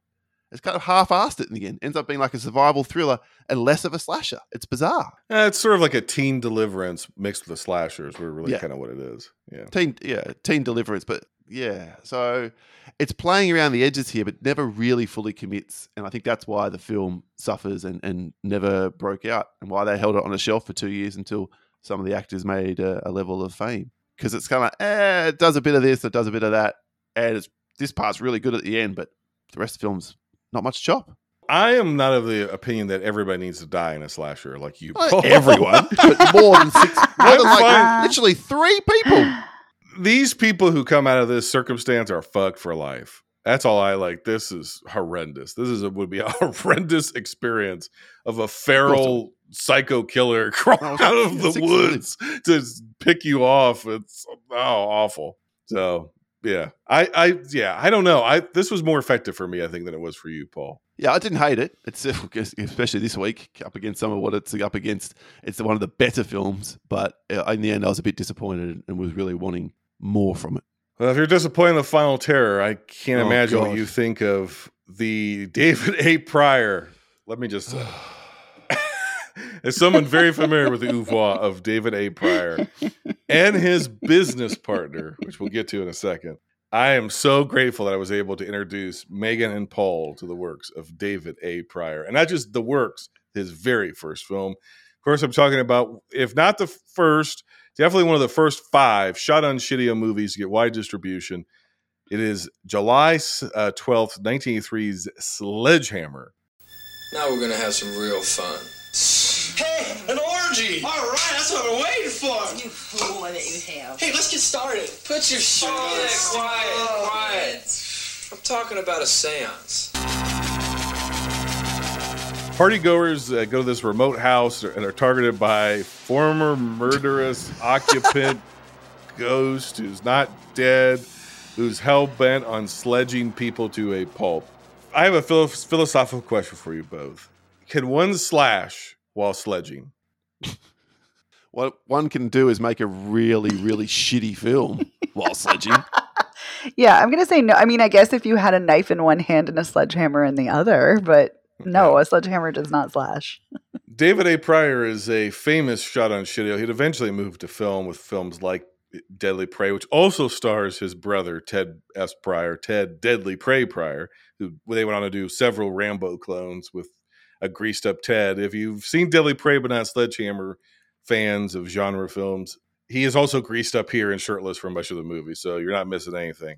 Ironically, Ted is much more charismatic and actorly in this movie, which is his first film, than anything else he does after this. So God. The entire movie has a Christploitation feel to it. It feels like a early 80s Christian movie in a weird way. David A. Pryor co-founded Action Pictures International with David Winters. David Winters was one of the stars, sort of background players of West Side Story. David Winters directed several films, including Thrashing and Dancing It's On. Yeah, so these guys eventually partnered up and did a bunch of movies like this. And again, they eventually moved into shooting on film. This has all the prior hallmarks of slasher films, but also all the prior hallmarks of any David A. Pryor film, which means slow-mo for no reason, long uncut sequences of characters horsing around. Entire scenes are shown and then re-shown in their near entirety. Long uncut establishing shots. I mean, if you could shoot a movie in real fucking time, that's what David Pryor did with Sledgehammer, one of the all-time worst movies ever made. Yes, I agree with everything you just said. But it's here because this is indirectly the birth of, not even indirectly, directly the birth of shot-on-shitio films in general, and in particular, shot-on-shitio horror movies, and the start of direct-to-video slasher films, which would become ubiquitous from this point forward. So the fact that he's like this far ahead of the curve, he has a place in history, David A. Pryor. Yeah, okay. You've seen all these other films, and this is the meager beginnings, maybe. It doesn't sound like it gets that much better, so I certainly won't be going down the David A. Pryor rabbit hole after watching this one. That whole sequence where... There's another podcast. I was like, Jason might make you watch more David A. Pryor, Paul. Yeah. I did a live stream of Deadly Prey. I did a live stream of Deadly Prey on the other show. People enjoyed it. That's why I know it. I was like, why does Deadly Prey sound so familiar? Yep. This film may have a spot in slasher history and filmmaking history, but I'll tell you what history that I care about is that, Jason, you made me watch the worst film I've ever seen in my entire life, and it was Uwe Boll's House of the Dead. This film, I think, has now usurped that spot. This is way worse than House of the Dead. Yeah, this is the worst film I've ever seen in my entire life, ever. How so? Was it the mustard? Was it characters squirting mustard on each other for 25 minutes? That was so weird. Not as weird as when Joni and Chuck are walking in slow-mo across a garden for 4 minutes, because that's establishing their relationship. What is this shit? It was necessary, Sorry, Paul. Megan, it had to continue. be in there. I don't want this whole episode to be a promo for the other show that I do, but if I were to ever do a film festival for that show under that branding, Sledgehammer would be on there. Wow. What, because you want to torture... Is this the Fire Festival 3, is it? You want to torture people? That's my question. Why? Because I think a large segment of the people who are true hardcore genre weirdos, they know this movie. This movie is extraordinarily popular and famous in the underground cult movie scene. And I would venture many of the slasher listeners know Sledgehammer and know David A. Pryor by name. So the fact that I get to introduce this to you and share this gift to a real film critic and a real film snob is probably the peak of my career as a podcaster. It's all downhill from here. There's nothing to say about this movie. It is something that must be seen to be believed, and after you've seen it, you still won't believe it. Yeah, it's an experience. It's not a film. You've alluded to some great moments in the film. The food fight from nowhere. The fact that this ghost/spirit transforms from a I don't know why he's a ghost. Why is he a ghost? He disappears at the start of the movie and then presumably he killed his parents, dies. His mom and his lover, which we've seen twice. But he doesn't die. We don't see him die. Why is he dead? Why is he a ghost? Yeah, I thought he was dead. I thought that's why we see a ghost. Yeah. He transforms from being a boy to being a large man with a sledgehammer and a mask. To being able to walk through walls and doors, being able to transport people inside rooms and then lock the doors. Mind you, most of this happens in super slow-mo. Oh. So a door closing, the latch clicking into place will be in super slow-mo. 90 seconds minimum. Yeah. Just to close the latch. Yep. Someone putting a hand on the doorknob to open said door will also be in super slow-mo. Yeah. And then you get to see some of the worst choreographed fighting with one man with a sledgehammer and one man without. Or one woman trying to avoid a sledgehammer. It's just ghastly. It's so bad. But Megan hated it even more than me, so take it away. I mean, I don't know if I have anything more to say. It's so terrible. It's so awful. It's so badly shot, badly. I mean, and I know I'm harping on the filmmaking mechanics, and the reason why is because you can have a film that is made very cheaply, very poorly by filmmaking standards, and it still has great ideas, or it's innovative, or it's interesting, or it has a good story, or surprising visuals, something. And because I lauded Ograf earlier, and that has a lot of issues filmmaking wise, but there is something very endearing about that. I love the ideas that are happening in that film. There's nothing. There are no good ideas. There's no good filmmaking craft. There's nothing here. Listen, if it inspires somebody to pick up a video camera or their phone and to make their own film, that's great. I think more people should be making art and filmmaking, and that would be lovely. But that's all I can say about this film. Like, this was just torturous for me. This was a torturous experience to watch this film. Yes, it was. This is Ted S. Pryor's best performance, and I'm here for it. I would say to the weirdos like me, do a triple threat of Orgoff, Sledgehammer, and Things. Make a day of it, and see if you come out sane on the other end.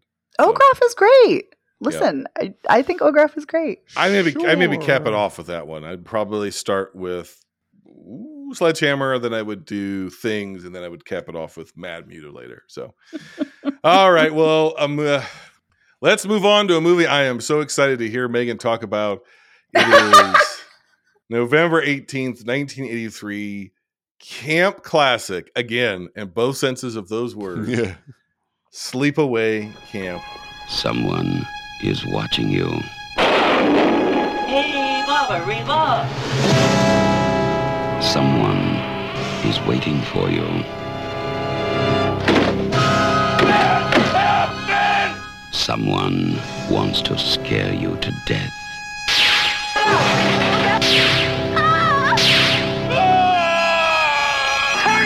Turn the wheel! Oh my God! Sleepaway Camp. You won't be coming home. Bunch of kids are at camp. Kids and people associated with the camp start getting murdered. And there's kind of a weird mystery in between. I don't even know how to describe this other than to say Aunt Martha, played by Desiree Oh my Gould, God. is one of the all-time great fucking characters. Oh, no, that wouldn't do at all. No. What was I going to say? Oh, yes. That, the way it's shot, the fact that it's staged almost like an odd play, her outfit, her behavior, the fact that she's a doctor, everything about it is so fucking weird. I love everything about it. Paul, I want to save Megan for last here. Paul, what do you think of Sleepaway Camp?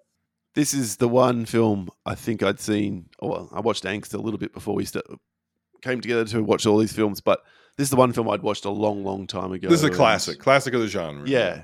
It made a lot of money compared to all the other films that we've talked about today. It made $11 million on a less than $350,000 budget. And yeah, obviously it's infamous for its final turn and the reveal, not so much of who the killer is, but how that, I guess it is an element of who is the killer, in a sense. But all along, really, who's doing the killing, just not really who they are. Is that the right way of putting it? I'm not sure. So that's the only reason this film stuck around in the zeitgeist, and because of that very final decision, I firmly do believe.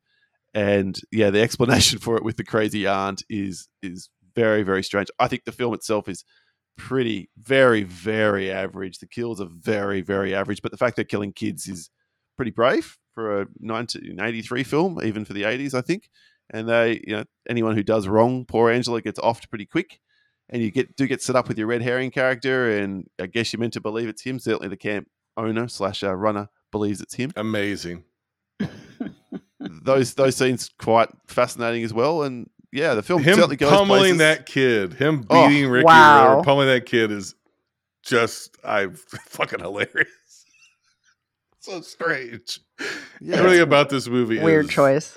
It's a very strange film. A series of weird choices and weird performances to make one of the movies. Every time I watch it, I love it more and more, because I thought, God damn, what a fucking strange film all the way through.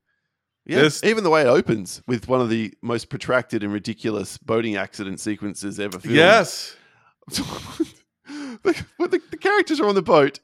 Look out behind! What? He turns around. And the girl's screaming, "You're gonna kill them!" It's just incredible. Just turn just grab the wheel or the engine and slightly turn it. No. Well, he tries, and then he actually ends up cranking it into full gear. I mean, it's so bizarre, like so ridiculous. There's the switch that's missing in your brain, Paul. And I'm not going to say it's a defect or that you're disabled, but there's something not quite right. And the switch is where your brain goes, "Oh, I know what this is." And you click that switch and then you just laugh and you just enjoy yourself. You don't have that. That switch stays like, for off, example, and you The go, Room- this doesn't make any sense. And that's why this movie, beyond the reveal, there's a bunch of different reasons why this movie has a reputation and is so loved by so many people. The reveal, of course, is one, but it's also that apart from the reveal, it is a very strange, damn near John Waters sort of movie. Yeah. It is truly a campy film. Everything that I love about Butcher Baker, Nightmare Maker, I love about Sleepaway Camp, because it's such an earnest, straightforward film. The 1950s B monster movie music they play repeatedly, the same stinger over and over and over again, while you have this uncanny valley of these performances by absolutely everybody. That's just that rare recipe, that combination that comes together for me that makes an incredibly effective, enjoyable, campy film. So Sleepaway Camp, I think, is an absolute all-timer for a variety of reasons. Love it. Wow. Love it. Okay, good. Glad you enjoyed it so much. Yeah, I don't love it. I think it's fine, other than the ending, which is memorable. Megan, what do you think? So I have a lot of thoughts, but I think that for me, I had read a lot about this film before I ever saw it. So I knew about the reveal, and I read, as I do, a lot of film criticism, a lot of feminist film theory, as I've said before. And I think for me, the best essay that was ever written about this film, and of course, people have divergent views within communities and outside of communities, but the trans feminist film critic Willow Maclay has an incredible essay at Clio Journal, which is a film journal, and she writes about watching it as a trans woman. And what she has to say is so impactful and powerful, where she talks about how basically it is a deeply trans misogynistic film, and that it reifies the problems with trans representation in films and how trans people are seen as not being honest about who they are. And she talks about how it portrays the transgender female body as monstrous and murderous, quote unquote, and that where a woman is shown to have a penis to the disgust of others co-signs the idea that trans bodies are freakish, and that at the end, Angela, who we've empathized with the entire time, who is the protagonist and obviously becomes or is the killer too, but the fact that her humanity is stripped away and that she is snarling and hissing like an animal, she's no longer human, and that the reveal is not just that she was born a boy and forced to live as a girl, which is forced gender identity, and that her body is monstrous. I think that is extremely detrimental and extremely damaging, and a really horrific statement to make. What I will say, on conversely, is that trans author Capernia Adams has said that she doesn't see Angela as a trans person, that she is forced into this identity the way David Reimer was tragically, and his story is covered in the really excellent documentary, the recent intersex documentary, Everybody. And so even within there is no consensus amongst, trans people. There are trans people who love this and trans people who don't. But for me, I think that the reveal is so abhorrent. I think there is a better way to have done it, a way that retains Angela's humanity. This is a film that's very clearly queer-coded in addition to that, because we get all of the, Jason, you talked about the campiness, and we get all of the men in like very short shorts and in half shirts, which is very campy, very queer, coded, very queer related. We also get the kid's father in the beginning. He is gay and in a gay relationship.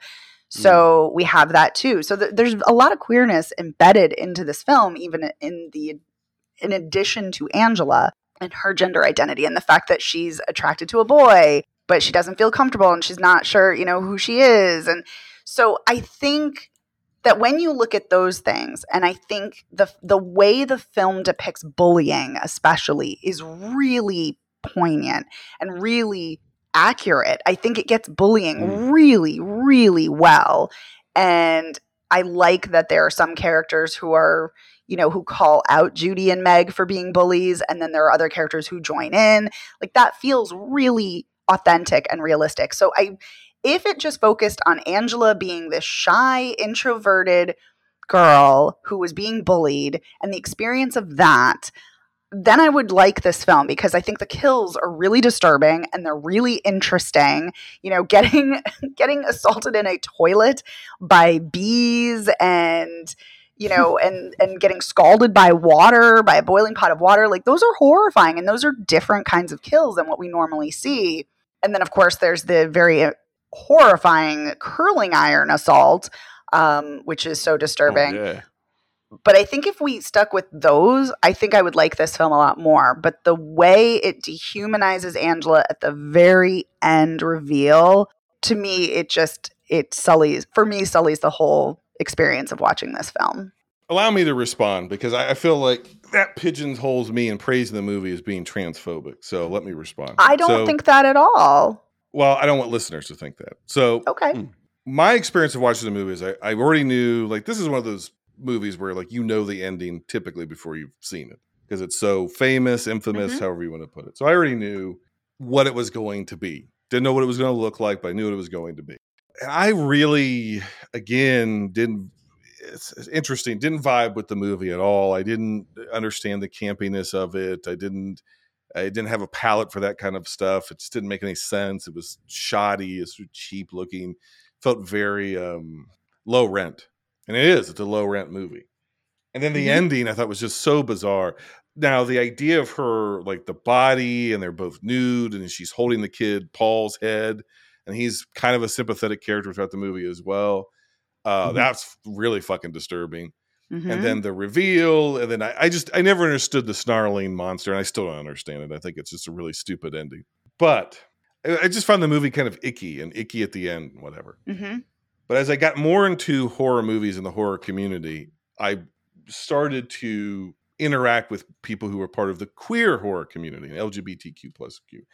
And like you said, Megan, this is a movie that sort of splits that community, because there are people who, this is a regular occurrence at queer horror film festivals, and they embrace the cast, and Felissa Rose goes to queer events and is in pride parades and has been embraced as a queer icon and a trans icon, even though she's a cis woman and all this sort of stuff.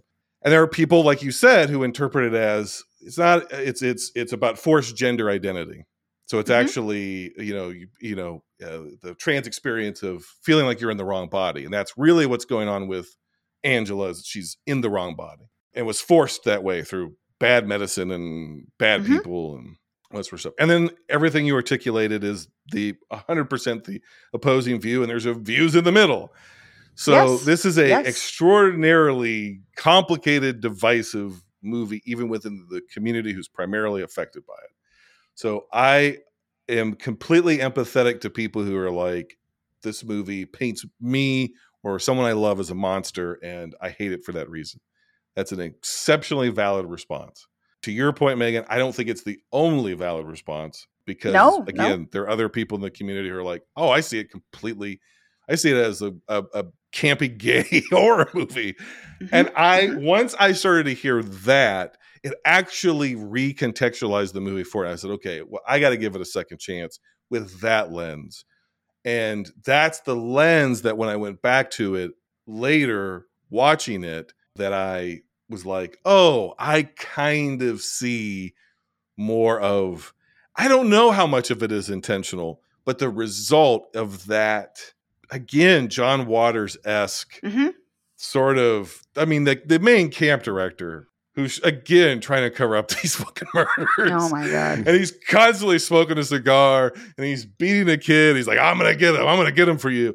It's just so, it's so over the top. Can have a relationship with one of the counselors who's young enough to be his granddaughter. Oh, my God. Yeah, it's disgusting. He's a pedophile. As is the cook, too. He's a pedophile as well. Yes, James Earl Jones' father. And my God. The whole thing is so odd and discombobulating that I just take it as I'm almost laughing at just how low rent it is, of how, like, it, because what it feels like is it feels like a It feels like somebody was trying to outsleeve Sean S. Cunningham, which is really hard to do. It feels like somebody's like, what if we made Friday the 13th, a Friday the 13th movie, but more debased, more low rent, and put it forth as a serious effort. But these performances are fucking insane. I mean, this is some insane shit. And I'm of the belief that if it's trying to be campy, it's not effective to me because you're trying to be something. But when you put something forth into the world and it is campy accidentally, that's where I find enjoyment out of it. And that's the level to which I enjoy the movie. I don't co-sign on its worldview, if it has any, or what it has to say about anybody. It's just a very strange fucking film. And it was an LGBTQIA plus response that made me recontextualize the movie. So no, and I totally get that. I am in the queer community. I am queer myself, so I completely have heard this perspective for many, many years. And I've heard, like you said, I've heard both in praise of it, in criticism of it, in the middle. I just think I am a cis woman. As far as I know, we are all cis here. I think it's important to voice trans voices both for and against this, 100%. Within this. So that's my only reason in, quoting from trans writers. But you are 100% right, Jason, that there, like I said earlier, there is never consensus within any community, and there are always going to be divergent opinions and divergent voices. But I mean, and that's why, being queer, it was very obvious to me how campy this was and how queer coded this is and entrenched in queerness. And I think that's for me personally, why the ending made me so sad, because I think if the ending had been shot differently, you still could keep everything else and it would work more effectively. But it's clearly going for shock, right? It's right. Slap it you in is. the face as hard as it can. And I, very quickly, not to belabor any points that both of you have made so eloquently, I steer clear of Paul. even looking up to see how this was taken in the trans community, because I knew it would come up on the show. But my note was, is this offensive? And I'm not positioned to be able to make that call. It's got to come from, as you say, within the community. And hearing both sides of it is, I think, very powerful. And I think you've done a really great job of representing what I imagine has been a very hotly debated discussion over the years. Very much. And we have 3 more films in this series which follow on from this as well. So they mostly steer away from that though, because it ends up being right after this point. It's almost. I think I saw the second one once, and I don't remember much. They're horror comedies at that point, and they don't really dive into the gender issue at all. And then it's Bruce Springsteen's sister, which is very odd. It's a little factoid. Oh. Okay. She takes over for Felicia Rose, but and then Felicia Rose comes back for the fourth, which is a fourth or fifth, which is just terrible, absolutely abysmal. And if I can add the part that did resonate for me as a viewer and made me think, those people need to die, which is a sign of at least an effective arc or characters in a horror film. Those bullies, very happy when they got killed off, because they did a really good job of, and Angela, poor kid. She doesn't have to do much acting in this film. She has to sit there and just look like wide-eyed at whoever's perfect person for it, though. Perfect person. She's got like Disney cartoon eyes. Yeah, she did great. It's a really good point. But I was as much as I wouldn't wish that in real life for anyone, I was pretty happy that these characters got dispatched so brutally when they did. So well done, film. You got a big tick for me on that one. There's a lot of people. Completely agree. Two things I want to end with on this one is there's a lot of people on Letterboxd who mention that the first time she speaks and kind of finds her voice, and when he's like, Paul is really pursuing her, and he's like, I forget what her first line is, but there's a lot of people. Yeah, good night. Yeah, good night. Yeah, there's a lot of people who in various communities that's very meaningful to them. It's like she's finding her voice. She's right. There's a character that's being able to finally speak for herself, and as an outsider or somebody who's been forced to live an identity that isn't their own. And it was surprising to me that so many people I saw were so moved by that one line in that's this very young woman's performance of this one line in an otherwise like pretty shitty movie. So that really stuck out to me of sort of like, wow, there's people that have very strong emotional attachment one way or the other or reaction to this movie. which makes it a complicated one to talk about and they're all valid. So some people find this movie deeply dehumanizing, others very empowering. Yeah. And that's, that's the subjectivity of these movies for sure. The other thing we have to talk about is the body, the physical body that was used for Angela's body was a young Asian stunt performer, actor, person, and was basically forced into doing the nudity. Right. So did not want to do it because he didn't want his body and his penis in particular to be the object of ridicule, and it was ice cold because, as with all of these camp movies, it's always fucking fall. Anytime you look, the leaves are turning. Even in the Nightmare or Friday the 13th series, it's it's clearly goddamn winter when they're filming this shit. But you don't see your breath at night in fucking August or July anywhere in America at summer camp. I'm sorry. But yeah, he just didn't. That was the role. He knew what the role was supposed to be, but when they got there, he didn't want to do it. He didn't want to be humiliated and was basically forced by the producers of the movie to do it. And so I think that's also something to take into account. It's not, that's icky. That always sticks in my head too after learning that fact of being because it's not, that's his real body. Or what his body looked like at that time. And it's look how disgusting that body is. That's a real person. So that's, like I said, this is not a moral film. I mean, it's complicated, it is. And you could argue good art is complicated, and whether you think this is good art or not, but it's complicated. But this does elicit very strong reactions, like you said, and very strong feelings. And I want to circle back just momentarily to the finding the voice part.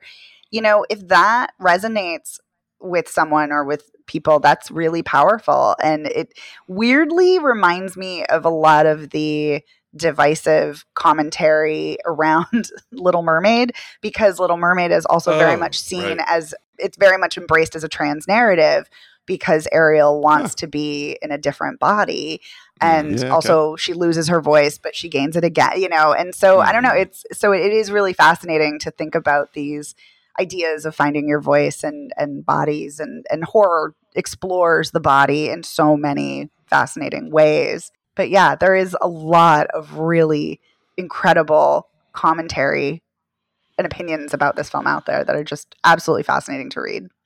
Now, to end this commentary, our commentary on a slightly lighter note, maybe the most impressive effect of this movie is and it's ham-fistedly done because it's cut away, cut back to, cut away, but cut back to. But the sex offender boil, where he his face ends up being boiled and it ends up bubbling, by the end. It's very early bladder effects, which you didn't think you'd be getting bladder effects in a sleepaway camp movie, but everything else about that's objectionable too. But very satisfying to see that guy get fricasseed, in my opinion. And to have the doctor keep talking about how much torturous pain he's in. They really lay that in. Yes, they were this guy's going to suffer a psychotic break from the amount of pain he's going to experience 24/7 for the rest of his life. I was like, yeah. Okay, it's time to give out some awards. Let's start, Megan. Who is the best final girl this weekend of 1983? So this is a tricky one because I don't think there are really a lot of good final girls. My answer might be very controversial because I thought about arguably, and I saw that there's a really great queer horror set of essays that looks at Sleepaway Camp as one of them, and it's called It Came from the Closet. And the person who wrote it, they talked about how Angela is arguably a final girl as well as the killer, which is a really interesting thing. So I would say Angela, the only other person I could think of is not a person. It's the dog from Angst. Paul, final girl? Best final girl of 1983. Look, literally, my note here is there are pretty much no final girls in this series of films. Like Sweet 16, who is it there? Could argue that Melissa. Oh, God. Deadly Lessons, useless, even though she sort of eventually works out what's going on there. Angst, clearly not. The Final Terror, there's a whole bunch of women and men binding together because we had too many people survive, hence no final girl. Too many people, I love it. To my point. Yeah, so I came down to sort of Sleepaway Camp is the closest is Amanda, but I obviously had an issue with that given that she's the murderer. So, you mean Angela? Angela, my apologies, Angela, yes. Wait, Paul, so did we both have Angela? Oh. Well, if I have to have my choice, it's Angela. If I can go pass, I'm passing. Well, you can't pass, so it's Angela. The best final girl of 1983, according to me, is Angela from Sleepaway Camp. Yes! It's official. Yeah. Because to me, it was like she's so empathetic throughout 99% of the movie. Yeah. You feel so horribly for this person. And then even the real sort of beyond the body grotesquerie of it, like the flashback and the reveal and like, oh, 2 boys, that just wouldn't do. Oh, you're just that little kid with the head bandage, just sort of like, oh man, I still feel for Angela, even at the end. Even at the end, she's still a sympathetic character to me. So that was very effective. So yeah, it's Angela. Okay, let's move on to best kill. Paul, let's start with you this time. What's the best kill of 1983? This is really tricky this week to give the awards out to the films in this blood pool because, as we've discussed, the slasher genre itself seems to be really on life support and it's not doing any of the things particularly well. Even last episode, we had some wonderful kills, particularly from a couple of the films. In the end, I'm going with what you highlighted, Jason, from The Final Terror. I'm going the death of the stalky wild mountain woman with the trap that they set up and the log coming down, slamming into her and picking her up and impaling her on it. I thought that was by far the most memorable kill through the course of these films. Megan? I have to change my answer because that's the better answer. My answer was initially Ograf when he axes a guy and we get this weird vision and blood smeared on it. And because a lot of the kills are not memorable, but the log kill scene, the final one in The Final Terror, I completely agree. That is the best kill. I'm going to have dissent here. I'm sorry. Couldn't last forever, could it? No. It's the curling iron kill in Sleepaway Camp. Oh, yeah, okay. I think that is just egregious and so disgusting. Horrendous. Mm-hmm, yeah. Mm-hmm.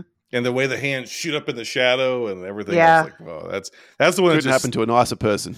Oh, wow. Man, one of the all-time bullies in film. One of the all-time most despicable bullies. I don't know what it is about that girl. Terrible. Oh, my God. I've seen a lot of bullies in a lot of camp movies. And this one I hate the most. I cannot stand her. Oh, my God. Right there with you. Yep. Okay. Let's go with best poster / VHS box art. Megan? Sleepaway Camp. Paul? Boringly, 100% agree. Sleepaway Camp shoe, big knife through it. Hat trick. Sleepaway Camp. It's iconic for a reason. Okay, cult classic time. Paul, what is the movie that you think is underseen, might not be good, but you enjoyed it, or if you didn't enjoy it, you think people should see it, experience it, whatever. Cult classic. Boy, why is it Sledgehammer? I whinge about this category every episode, and this is the hardest one of them all to do. I'm going to go with The Final Terror. It has enough there in the back half of the film to make it culty, and it's clearly underseen, so yep. Let's go with that one. Megan? Ograf, the Mad Mutilator. Whoa! Okay. Yep. All right. I thought it was a gem. Paul's face.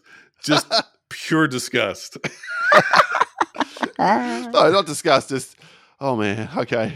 I would say give it another shot, but I'm not going to. Never watching that movie again. I completely understand. I don't know if I need to see it again, but I enjoyed it. Megan, I'm sorry to disappoint you. Paul, I'm sorry to side with you. I believe the underseen cult classic of 1983 is The Final Terror. Now we're getting down to Megan, what you believe is the best flick we watched from slashers of 1983. Tell us what it is and tell us out of 5 sharp objects, how many sharp objects would you give it? All right. Well, I want to give a runner-up to Angst because I think it is the best made film. But that is not the best film for me. Yeah. So I did not go with it. My best is what you guys picked for Cult. I'm going with The Final Terror as the best film because that second half is just so good that I think it makes up for me was a weak beginning. And I'm going to give it 3 sharp objects. I'm going to go next because I think everybody knows what my answer is going to be, right? Yes. So it's Sleepaway Camp. I give it 4 out of 5 sharp objects. Paul? All right. Well, maybe for the first time on the slashers, we've each got a different film because I'm going with Angst. I think Angst is the best made film that we've seen in this entire show that we've been doing thus far. It probably will be beaten out, but at this point in time, as it stands up until 1983, there is no better film made. There is no more effective film that we've talked about. It is awful and horrible and disturbing and all the things we said, but it is undeniably brilliant filmmaking. So I'm going to give it 3.5 sharp objects out of 5. If it was more enjoyable somehow, I don't know how it could be given the subject matter, it would be higher. Understandable. Okay. Well, I don't know if you guys can believe it, but we're coming up to kind of what we are planning to be our penultimate episode. It's the last year that, at least for this limited series, we're going to look at. We have some other things in the works. We'll talk to you more about that later. We're going to come up on 1984, what we deem to be the last year of the golden age of the slasher, which means we're going to be covering January's Rocktober Blood. And this is always with the asterisk of if all of us can find it. January's Fatal Games, July's Splatter University, October 31st, Halloween's Day of the Reaper, November's A Nightmare on Elm Street, and December's The Initiation. So that's going to be our blood pool for next week. Megan, where can people find us on social media? You can find us on Instagram at The Slashers Podcast and on Letterboxd at The Slashers. Wow. 1984. Can you believe, Megan and Paul, that we've kind of made it to the end of our journey, or almost the end of our journey here? Almost there. Yeah, I can't believe it. It's been a hell of a ride. Some of it very, very impressive. Some of it scarring for life.